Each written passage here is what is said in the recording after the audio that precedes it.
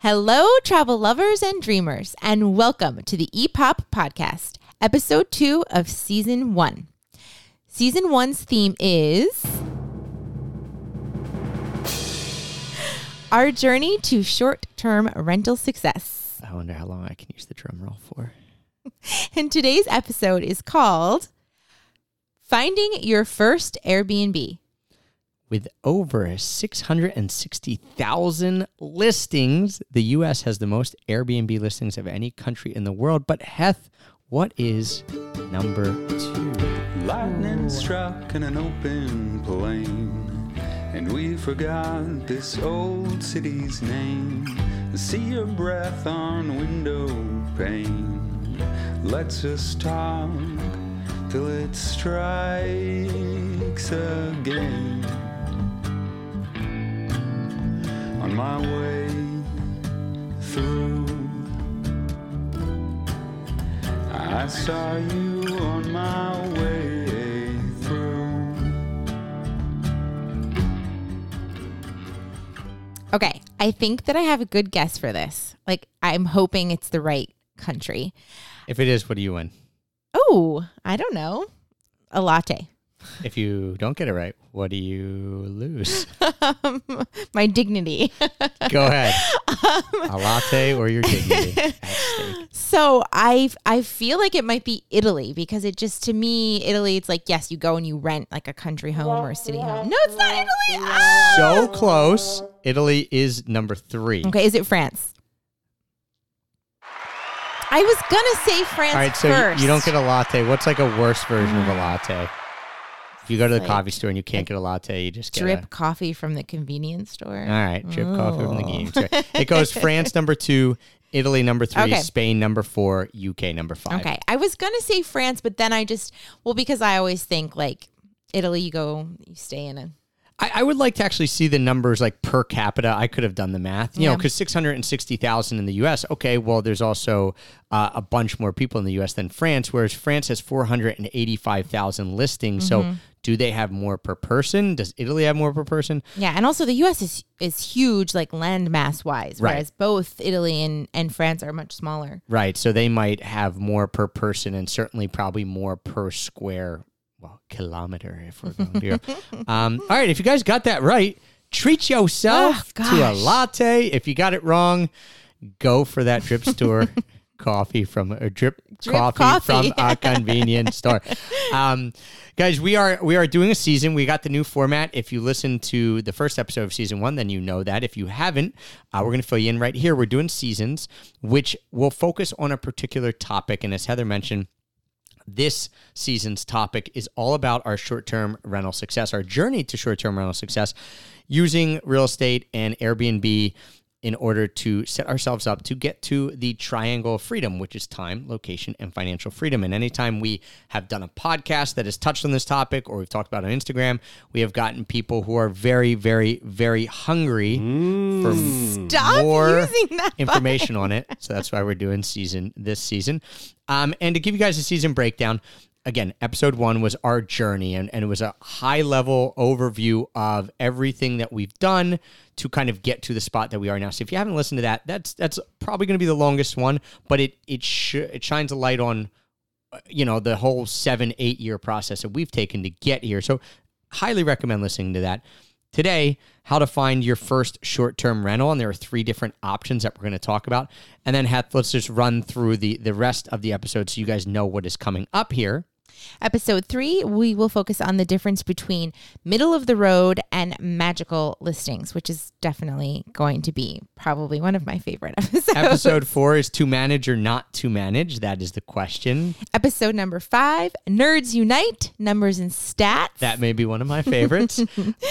Episode number 6, why we sold all our affiliate properties and pivoted. And then episode 7, renovations. Episode 8, our biggest lessons learned and mistakes to avoid. So that is what we have coming up in this season. And our goal with this season is to, if you're someone who's interested in this, to give you the tools and tricks that you well, I guess not tricks, the tools and tips that you need to start off. Some things are tricky. Yeah, to start off on the right foot. And if you're someone who's like, well, maybe I'm into this, our goal, as Heather mentioned in episode 1, is to really pull the curtain back, show you everything behind the scenes, because when people hear that we do this, people are like, oh, you guys have a real estate empire, or you're real estate moguls. And we're like, well. Or you're just lucky. Right. And we're just like, well, none of that is really true.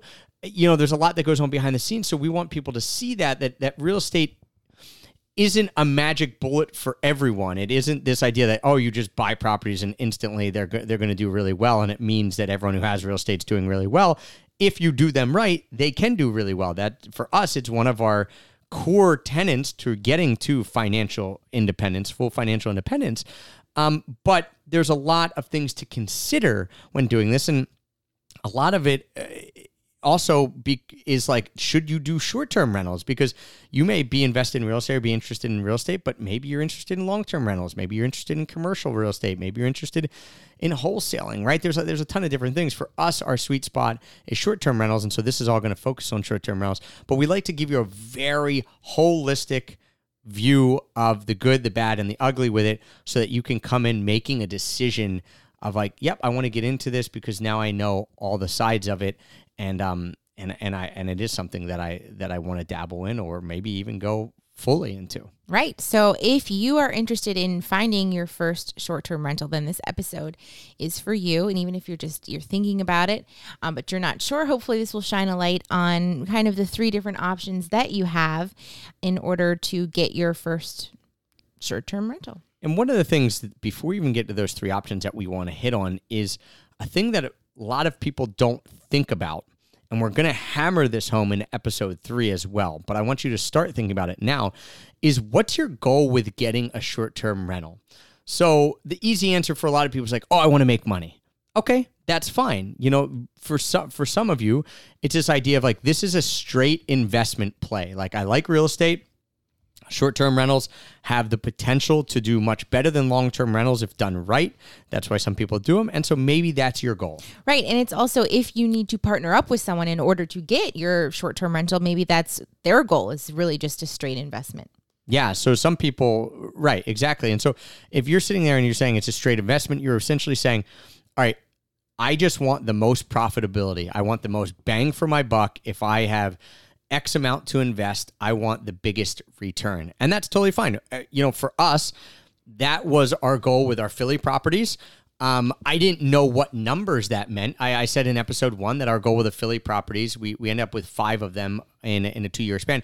My original goal was to make $10,000 per year per property. It sounded like a nice, round, feasible number. But it wasn't really based in much data at the time. It was based in a lot of data, but a lot of unknowns, like things that I had to make educated guesses with. And throughout this whole process, everything is an educated guess, but it can be a much, much more educated guess, to the point where now when we make these guesses, we're doing it with a very high degree of certainty, right? Like, there might be, okay, we think this property can gross. Explain what that means a little bit.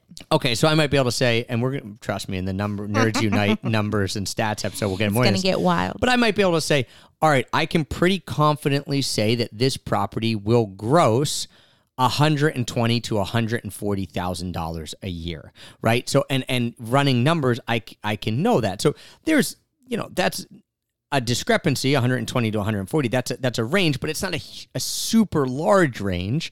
It's pretty tight, and it's based on data that I feel very confident in. Again, going into episode, when we talk about it in episode 5, we'll give you some of those tools that we use to do that. But then from that number, that gross number, I can sit back and say, well, now I know X amount's going to go to property management, X amount's going to go to cleaning and linens. We have a pretty good idea how much it's going to cost to furnish a place, because we've done that. And so, before, when we were doing the Philly properties, my strategy, and it wasn't a bad one, but it left a lot of blind spots, was to look at other properties on Airbnb. How much were they charging? Try to come up with an average of what they were charging, and then look at their calendars and try to determine what availability they had. That's not a bad first shot, but yeah, I mean, knowing nothing, just using what you thought you had, but there are a lot more options out there that we've learned. And there's a lot of variables that you can't control with that, because like someone might have their calendar blocked off for a certain time, but it doesn't mean it's rented out. It means they're blocking off for themselves, or, you know, their prices that they're listing, they might not have anyone staying there. So it's like, well, that doesn't really matter. Or some people are listed way too low and they're underperforming the market. So we'll get into all that. But, you know, the kind of the two, when you think about the goals with getting STR, and if you hear us use STR and you're unfamiliar with that term, that just means short-term rental. So we will say short-term rental, we will say STR, and we will say Airbnb, interchangeably. Airbnb is just the platform that we use predominantly and is the big player in the game. But for some people, it's like, I just want one that will get me the most money. And so you might be thinking, okay, well, what is the, like, okay. Duh. Yeah, okay. What's the other option? What are the other options? So another option is if you want to buy an investment property, but also use it for yourself so that you can enjoy like a vacation home and it will pay for itself. Maybe you make some money on top of that as like a bonus, but basically you could have almost like a free vacation home. Right. And then you wouldn't be saying, I just need to make the most of this property. It's almost this hybrid solution of saying, well, what fits for me and my needs as a vacation home, and also then will make me money. We actually, some of the people that we have worked with closely in helping them try to find properties, your brother, Tony, and also my friend Beans. Frank's his real name, but you get it, Frank and Beans. Beans. I guess. You know, for example, Beans was looking at a place up in Lake Placid in New York or around there, and looking at that because he said, well, I like going up there for 6 weeks out of the year. So I wouldn't go to another place and look for a property because I want to be able to go up there with my family. But if I could find one that would then also make me money, great. And your brother, same way. Same. Yeah. He's looking at Lake Winnipesaukee. If you listen to the EPOP podcast, you know that we are from New Hampshire and we often go up to New Hampshire. So he wants to find a place there that he can use, that our family can use, and that will also pay for itself and hopefully, you know, make more. But the goal is basically to have a free vacation home. Yeah. And so in their cases, that plays a role in the areas they're looking, because it might be like, hey, you could make a lot more on this other lake in New Hampshire, but Tony might say, well, I don't care. Like, I don't want to go there. It also plays a role in like the size of home you're looking for. So Frank, for example, when we're looking up at Lake Placid, maybe the numbers say, oh, a 2-bedroom is going to do much better than a 4-bedroom. Like your return on investment is going to be much better, and you would make more money on a 2-bedroom than a 4-bedroom. But if it's him and his family and he says, yeah, but I don't want to shove my whole family in a 2-bedroom, that's not going to work for us, then he has to say, all right, well, what do I need? I need a 3-bedroom. I need a 4-bedroom. Do the numbers still work, and can I still make money from it, even if it's not the absolute most profitable version of a property that I can buy? And so those are kind of the two main goals that we see people looking at, right? This, I want to make the most money, or, hey, I want to get something that I can use and that I like, and it'll pay for itself and also make me money, even if it's not the most amount of money I could get my bang for my buck. And so just think about that as we go through these of, for you, what are you looking to do? Right. And with our experience, you know, we had the 5 properties in Philadelphia, and those were all about, you know, making the most money because they were straight investments. And then we bought our beach house, and it was kind of like, yeah, we want a beach house. Who doesn't want a beach house? I guess if you don't like the beach, but whatever. Why are you even listening to this podcast? No, I'm just kidding. You can prefer other things. You don't have to be beach people, but we wanted this beach house as, you know, an investment, and we knew that it would do well, but we also wanted to be able to spend time here. And then with our last property that we just bought, a set of 4 cottages, also near the beach, but not beachfront. You know, those are straight investment. Like, we want those to just literally succeed and just crush it. So yeah. And even in those, what's kind of funny is they are straight investment. They will do really well. We've run the numbers. Like those will be a cash cow. There was still this part of it where it was like, yeah, and when my mom and dad come down, if they don't want to stay here, or we have other family members, like, hey, you can have your own cottages. Or, hey, if we wanted to have a huge family reunion here, well, here's a set of 4 cottages where people can have their own private spaces, but it's on a plot of land where we can all communally gather. So there's still emotion involved, and there's still, these feelings of we can multi-use this space and, get the most out of it for our own benefit as well. And you'll see, as with this podcast, like we've talked about explicitly and kind of implicitly, our whole thing is about how can we create the lifestyle that we want to have. And so travel is a massive part of that. But when we first started, it was like all travel all the time. Nothing else mattered. And now it's like, how can we get, again, to this thing that you'll hear me talk about, because to me, it's so important. How can we get to this triangle of freedom? And when we get to the triangle of freedom, that allows us to have the lifestyle that we want. And that's financial freedom, time freedom, and location freedom. And so I just want you to be aware of that when you start thinking about, is short-term rentals right for me? Okay. If it is, with each decision that you make as we go through the next couple episodes, should you manage or not, and all this stuff, that's going to play a huge role into it. Like, what do you want your lifestyle to look like? And is it all about the money? Okay. If so, that's one way to go. Is it about, your family using it or people using it, and also about paying for itself? And that's what it came down to Frank. He's like, hey man, if I can make the 20, 30K profit and be able to use this 6-8 weeks out of the year, I'm great. And I like Lake Placid in the winter and I like it in the summer. So I'll split the time there. And I was like, yeah, that's a great model for you to follow. So with that, there are really three main options with finding your first short-term rental. And we're going to tell you which we do and why we prefer that model, but we did want to make sure that we at least mention these for people who are in different types of situations. Right. So the first one is not something that we do, but we know people who are doing it and have done it, and that is master leasing, which is basically you don't own the property, you lease it or rent it from somebody else, but then you rent it short term. So you're not living at it and you're not doing anything with it other than short-term renting it. Yeah, and usually this is, you should definitely, if you're renting it, you should talk to the landlord beforehand and say, are you okay with me short-term renting this? And it really can be a win-win for both parties. We've seen our friends do that to great success here. For us, it's not something that we're interested in, because if we're gonna put the time and effort and the work into it, I also want to own the building, because then you can make money on the appreciation, on the resale and all that. But this is a really great way for people to get started who don't have the capital to go and buy a property or who don't want to invest that much. The downsides to this are, one, if you come in and you make the improvements and all this kind of stuff, you, depending on the agreement that you have with the landlord, you're not going to see that. Like, they're going to get the benefit of that when they go to sell.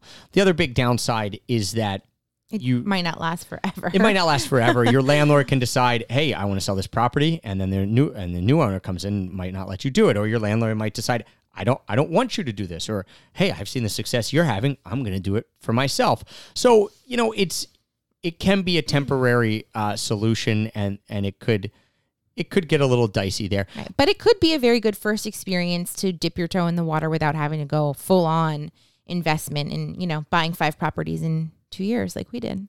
And I think the most important thing, if you're going to go this route, is, one, make sure your margins are enough that you're not going to be caught upside down. So if something happens, you're not going to be sitting and for whatever reason you can't make as much as you thought, or maybe short-term rentals take a dive, i.e. COVID. We actually saw a lot of people get in a lot of trouble with this because they overextended themselves. They would just rent out. They're like, this is no brainer. This is like printing money. I'm just going to rent out tons of properties. And, let's say for $2,000, I'm going to rent it. And then, I'm going to be making $5,000 a month off it for short-term rentals.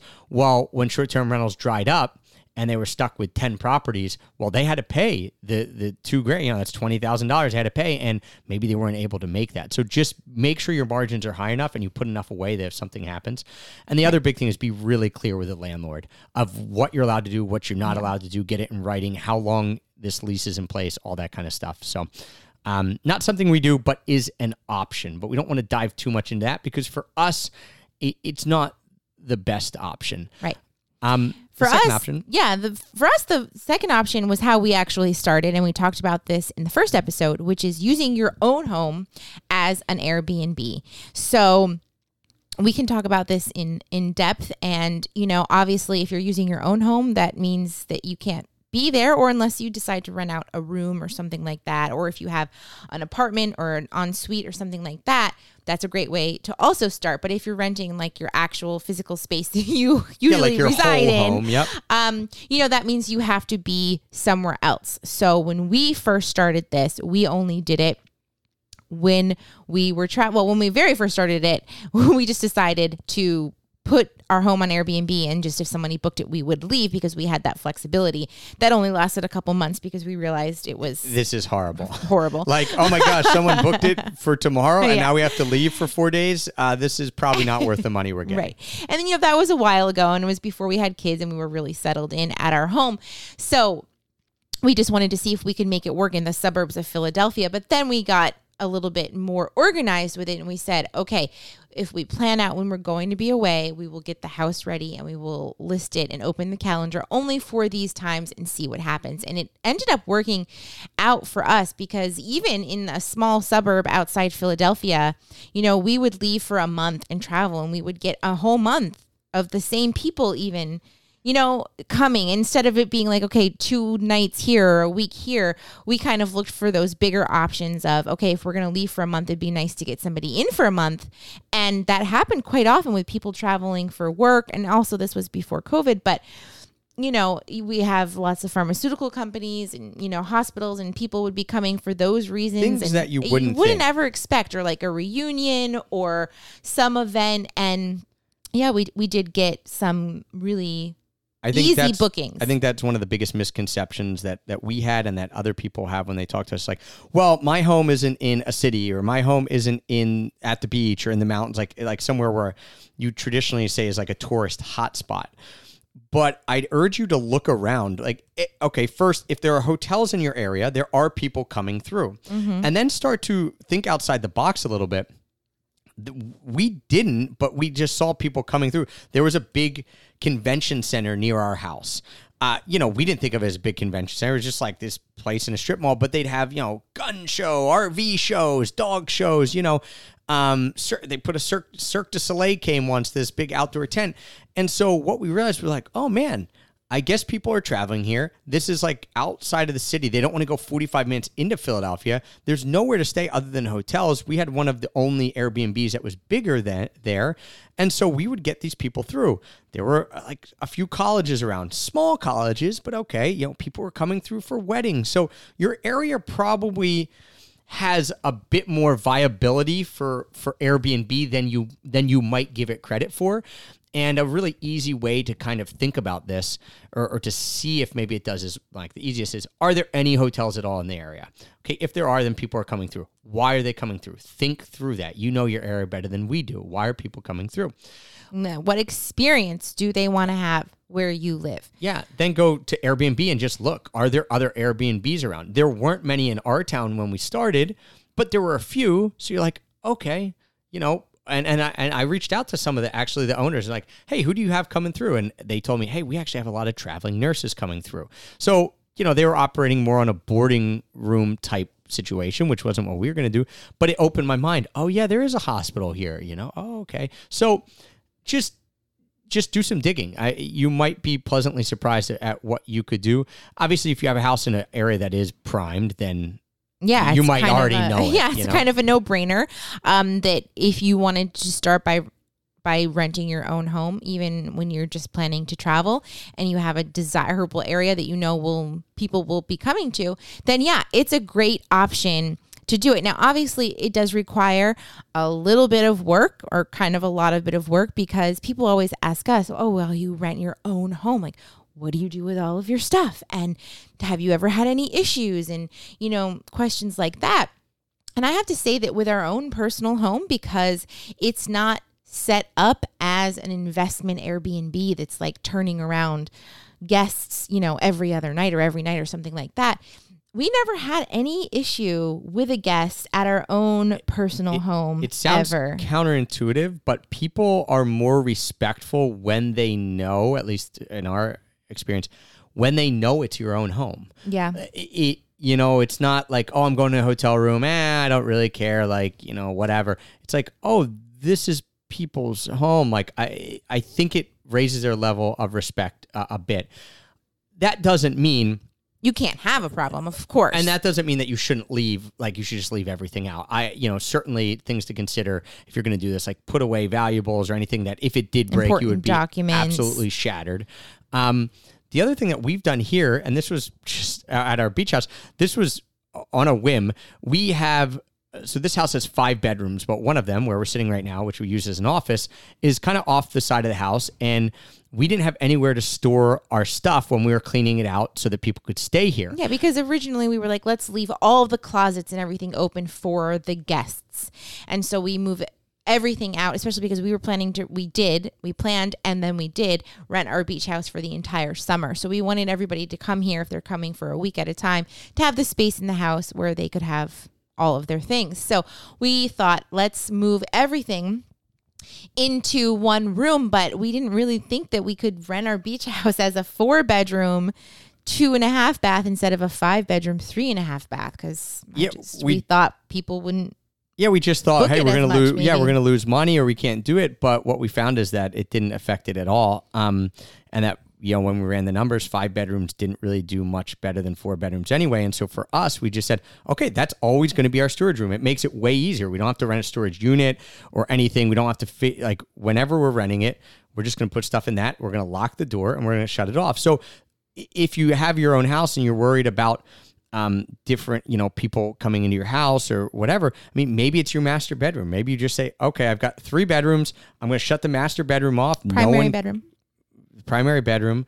I'm going to shut that off and no one's going to go in there. Mm-hmm. And so my stuff can stay there. And now they have a 2-bedroom to go into. So just think, again, it's a little bit of outside the box thinking. I mean, not crazy outside the box thinking, but just saying what makes it easiest for me to rent it out and still can make me money. So those are some of the things you want to consider of if you should do it or not. Some people are vehemently against renting out their own house, and that's totally fine. I get it. Some people are like, I would never do that. Okay. But other people are thinking, this might work. Like, this will pay my mortgage when I'm away, or maybe this will even pay my mortgage and make me money. So consider it. And then also just the last consideration with your own home is, hey, is it in a place where it's seasonal to some degree? And, for us at the beach, the high season is June, July, August.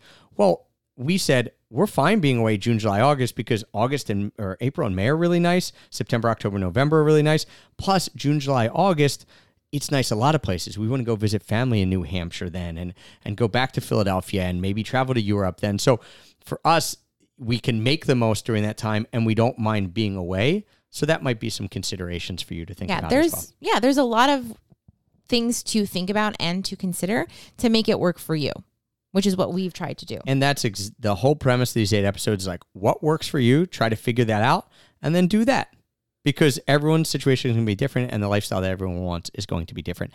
The third option after master leasing and using your own home as an Airbnb is obvious. That is buying a property and using that as an Airbnb. And this is where we get back to that straight investment. You're just buying it as a short-term rental property to make money, and that's the sole purpose of it. And there are some things, obviously, to consider when doing this. We're going to get, this is going to be touched a lot. An ongoing topic. Yeah, over every other episode that we talk about. But from a high level, some of the things, and maybe the first question that people start to think about is like, well, where should I buy an Airbnb? Right. And that's something to think about. Do you have to buy in your home area? Like, do you have to buy somewhere where you reside? Do you not want to buy somewhere where you live and you want to buy somewhere else? So we think that the first time you buy something, it's much easier to buy close to where you live or an area that that you know very well, because that way you know the neighborhoods or the area, the things to do. You can get really good comparables. You don't mind spending time there. Like if you have to do renovations and you're doing it yourself, or you trying to find property managers or cleaners, like it's not some crazy hard thing to do if you actually have to go there. Yeah, I mean, it takes time on site to set these up. Even if you eventually hand them off to a property manager, you have to spend time there getting them ready and in the future with maintenance, most likely. Unless you go full service and have someone do everything for you, but then you're splashing out a lot of money. Right. And so, I mean, it depends on what type of investment you are doing. But since we're just talking about short-term rental, we're not talking about, the bigger hospitality or commercial real estate. It's most likely going to be used. So just consider that it being in your hometown or somewhere nearby or in a vacation area or a place that you enjoy spending time at. And for us, we started in Philly because, outside of the house that we said that we lived in, that we rented, our first investment property was in Philly because it was an hour away. It was a bigger city. We thought that there'd be better potential for rentals. We did realize we liked going into Philly, but we did realize that even it being an hour away, it was a big slog to go down there, especially for if there was an issue and it's like, I'm going an hour down just for this one thing. Yeah, it was tough for us with that because Philly being a very large city, and I know a lot of large cities have very bad traffic, but even with Philly, there's just like the one highway. So sometimes it could take 2 hours to go, 23 miles. And so for us, that became a real challenge. So just think about that if when you're looking at an area to buy. Yeah. Err on the side of going more local than not. Are there people who will buy somewhere that they don't know that well and, sight unseen as their first property? Sure. Should you be that person? For most people, no. I would err on the side of somewhere that you either live and can get to very easily or somewhere that you know. As we mentioned, Heather's brother, looking at Lake Winnipesaukee, basically knows every parcel of land on that lake, knows when a good deal comes up. If he had to go up and do stuff, it's like, okay, well, I'm at the lake, so not so bad, right? Has flexibility in his schedule to be able to do that. So, yeah, that's kind of our thought on where to buy. I think as you get more seasoned, it opens up a lot of doors. Ziana, who's been on our podcast before and who a lot of you said you love, we did a 3-part series on Airbnb and stuff like that. Her first property was where she lived in Boulder. And then I think her second one or third, but pretty quickly, was in St. Louis. She knew nothing about it. She just knew the numbers worked. She had a few friends there who were investing there, and she decided to go into an area that she didn't know that well, but also her schedule was super flexible. So she knew she could go out to St. Louis if need be. And so she did that. We have done a similar thing with when we were still living up in Pennsylvania, coming down and buying this first property in North Carolina. But now that we're here, we're like, okay, I want to look local because we know this area is good, and it's just easier in a lot of ways. Yeah, it's easier for us to be more hands-on and to create those really amazing experiences in the listings that we'll talk about soon. Next episode. Yeah, but what were you going to say? Another thing that people ask is like, well, what type of house? How many bedrooms? What should I consider? And like we said at the top of the show, if you're using it for yourself, then that plays a role into it. But if you're looking at straight investment, the numbers will help tell you what that should be.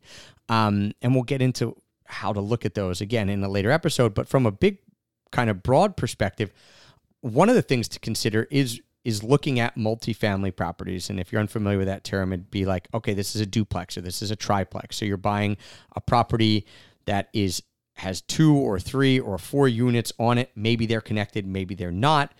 Maybe it's top floor is one house, bottom floor is another. Maybe they're side by side. Obviously, they come in all shapes and sizes. For our cottages, Heth, it's a top bottom duplex on the front and then 2 individual cottages in the back for 4 units. But this is a really good way, if you have the capital to buy these. They can be super cash cows because it's just and a lot easier because all the units are all right there on one piece of land. So they're easier to manage, and all of the paperwork and the investment is wrapped up into one package rather than having 4 individual properties and all of those transactions being separate. So it is really nice. And also for managing them, if you're going to manage them yourself, then everything's right there on site. So that's something really nice coming from having 5 properties in Airbnb, all separately in different areas of the city. So even getting in between, some of them, they could be a mile away or 2 miles away, and it still takes quite a bit of time in the city to get to each place. Whereas here, now that we've bought this set of 4 cottages all on one property, I mean, goodness, it's so easy. Yeah. So you want to look at multifamily properties. I may be able to convince our buddy down here, Clint, to come on and do a bonus episode on this, because he's the multifamily guru, but also on house hacking, which is a term we've used before. And if you are interested in house hacking, and that would look like, hey, I'm going to be able to pay my mortgage by someone coming in Airbnb-ing that. Right, and not just like when you leave, but actually having more, because we talked about that, like renting out your own home, but this one is actually having a multi-unit property and renting out one of them or multiple. Yeah, and so, their first one that they got into was they bought a duplex here in the town that we're in, and they lived in the upstairs and they rented out the downstairs. And so the upstairs, I think, is a 3-bedroom, 2-bath. The downstairs was identical, 3-bedroom, 2-bath. And that downstairs paid for their mortgage, plus gave them, I think he can say the numbers a little better, but at least an additional $1,000 a month. So essentially they were not just living rent-free, they were actually getting $1,000 a month to live in that property. And so it's not for everyone, because some people are like, nope, I need my own space. I'm not going to do this. I don't need to do this. I don't care. But it's certainly a way to get into this. Right. It's a great way to get into it. And it doesn't mean that it has to be forever, because you can then, now that they know what the numbers are doing and they know that they can duplicate it when they leave on the property on the top floor, that is exactly what they're doing. And now they're going to go and live somewhere else. And basically those 2 properties will pay for their new house that they're not having to share any space with. So, again, it takes some outside thinking, and it might take some extra work or different situations than you're accustomed to, but you can make this lifestyle work for you if you truly want it to. Yeah, and house hacking, kind of last thing I'll say on this and the multifamily properties is there are times where it's not a good deal. So, for example, for whatever reason in Philly, and maybe because there's a lot of investors, I don't know, we'd look at multifamily properties. We're like, oh, we're going to find one. And, let's say it was a duplex and both sides were 2 bedrooms, 2-bath, and it'd be $600,000. Well, a single 2-bedroom, 2-bath would be $300,000. So I'm like, well, this isn't helping us at all. Like, we're not getting a deal. You're basically just saying, hey, we're going to charge you this times 2.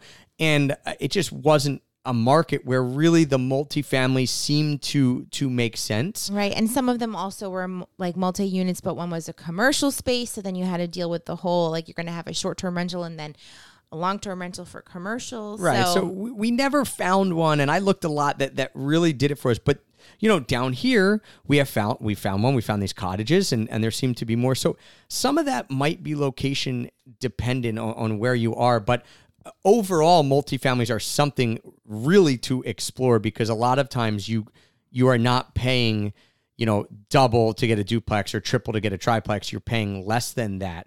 And so if you do have the money, the raw amount of money and capital to get one, it can work out really, really, really well for you.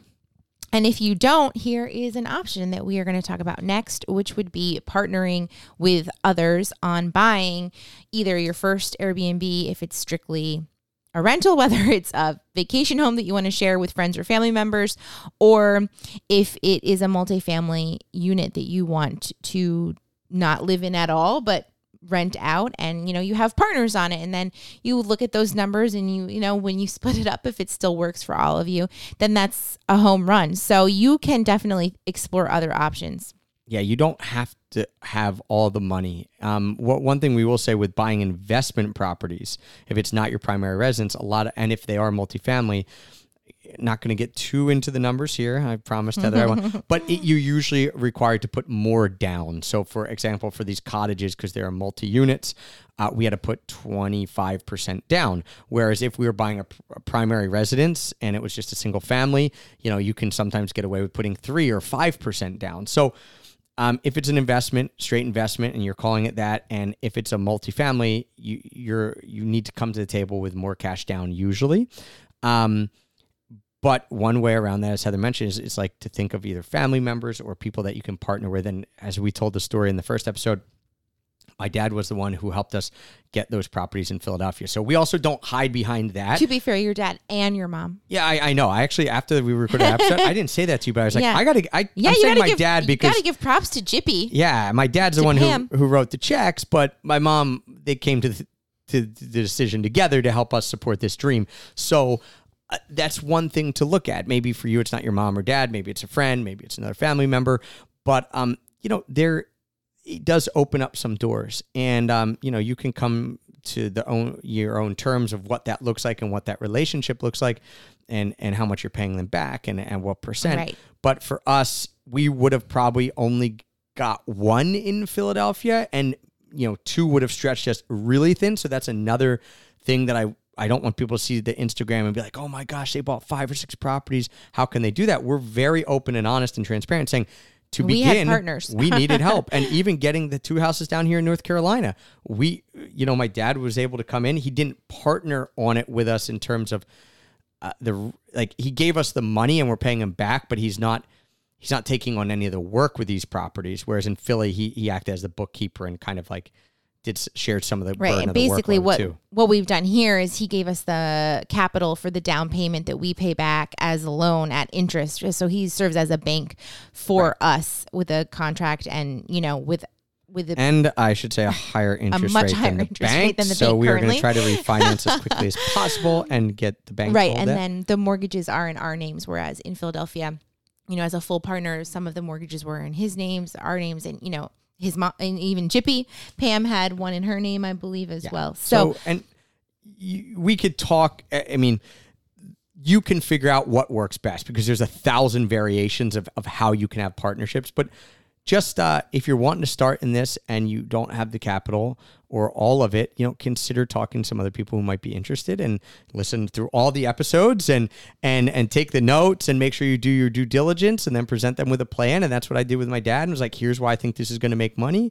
And here's the things make money for at. him as well, obviously. Yeah. And so he, it was like any time you walk into a business meeting, it was like, here's my plan and here's what I think would work.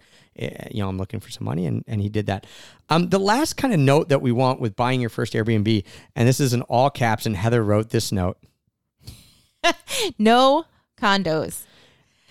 So, here in the beach town, there's a lot of condos and a lot of people successfully Airbnb condos here. The only reason we shy away from that is because in most circumstances, condos have homeowners associations. At least that's what we call them here in the U.S. HOAs, yeah. HOAs.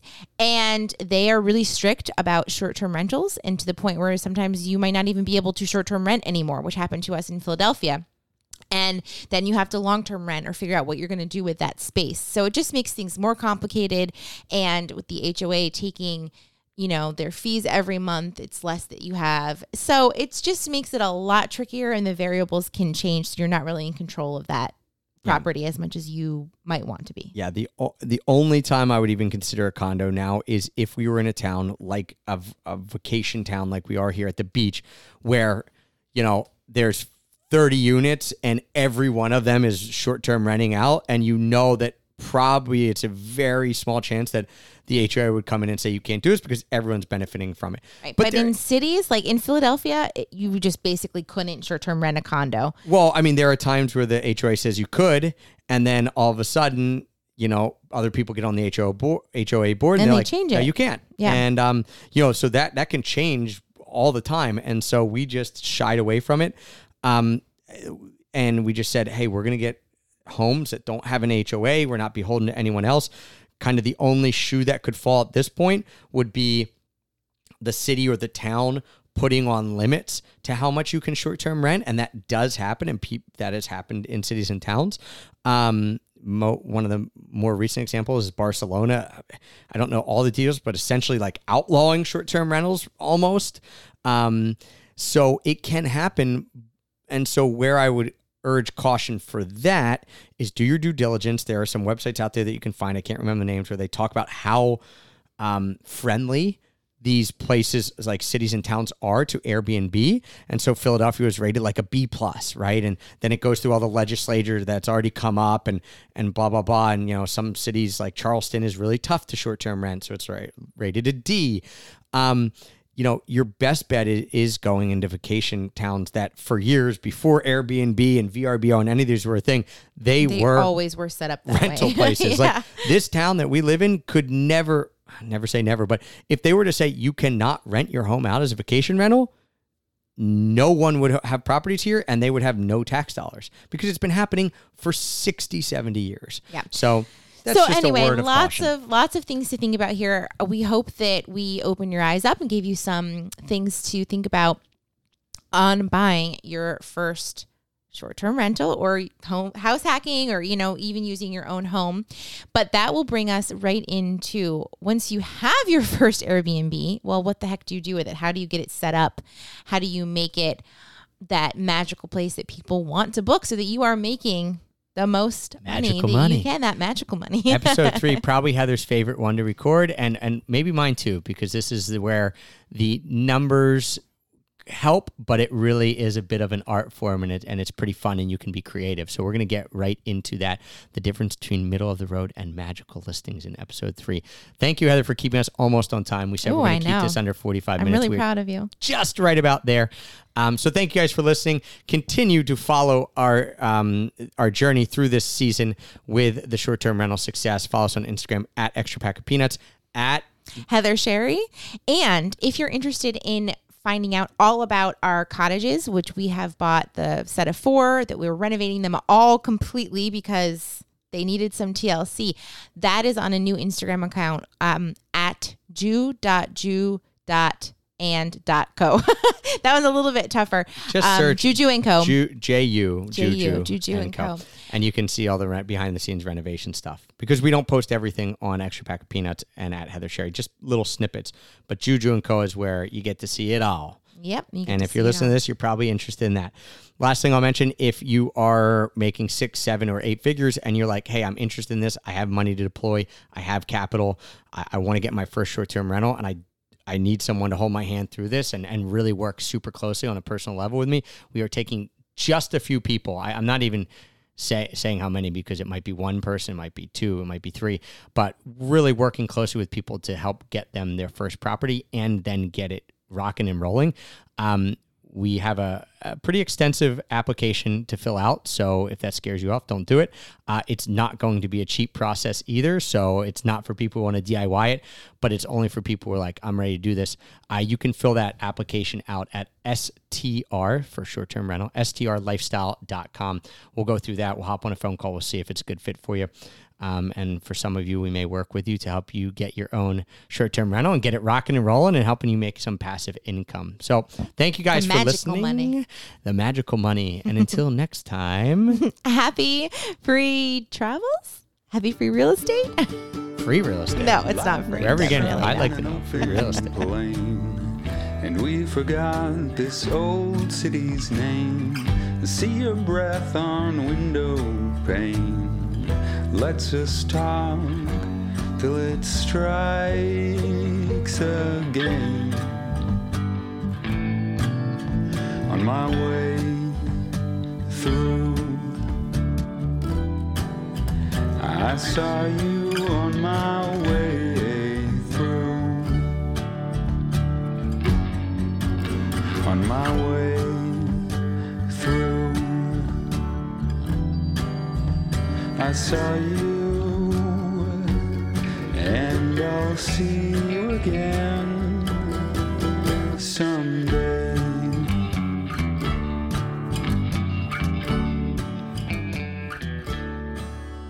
Wait, so you got a magical money tree over there and a free real estate tree. Nice. Well, I'll hang out in that extra orchard. Special.